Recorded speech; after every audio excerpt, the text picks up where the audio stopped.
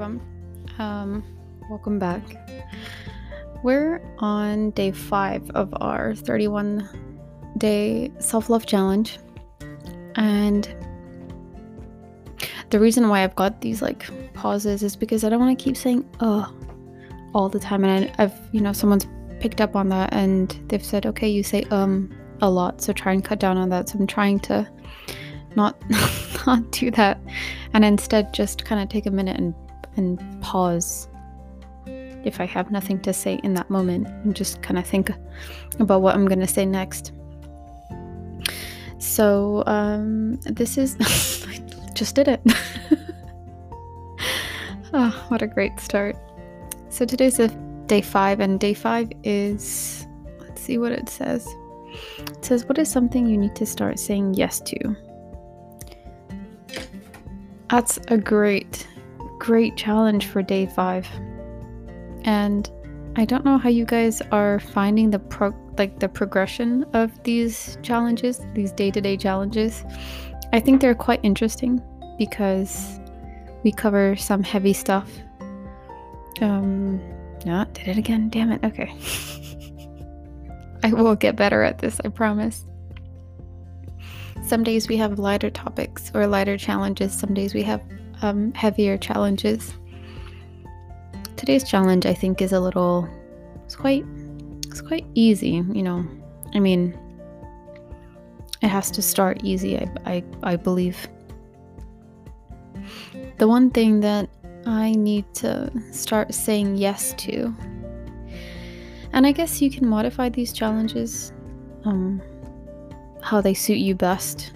So for example, instead of saying what's something you need to say yes to, you could say what is something you need to start accepting about yourself. And I believe that was one of the earlier challenges. Actually, no, looking back on it, it wasn't. It was how to get rid of a limiting belief you have about yourself or your abilities. Day 4 was what compliment do you struggle to accept? So I guess not really, something you need to accept about yourself, but there is a certain amount of introspection necessary to do these challenges, which I think is quite important. The one thing I would say is say yes to opportunity. I find that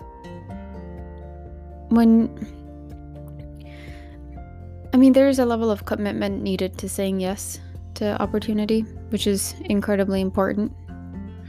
I think for the time being, it's essential to say yes to the opportunities that come to you and have something to reject, as opposed to just shutting down an opportunity and regretting it. So if you say yes to something, for example, and it doesn't work for you, that's okay.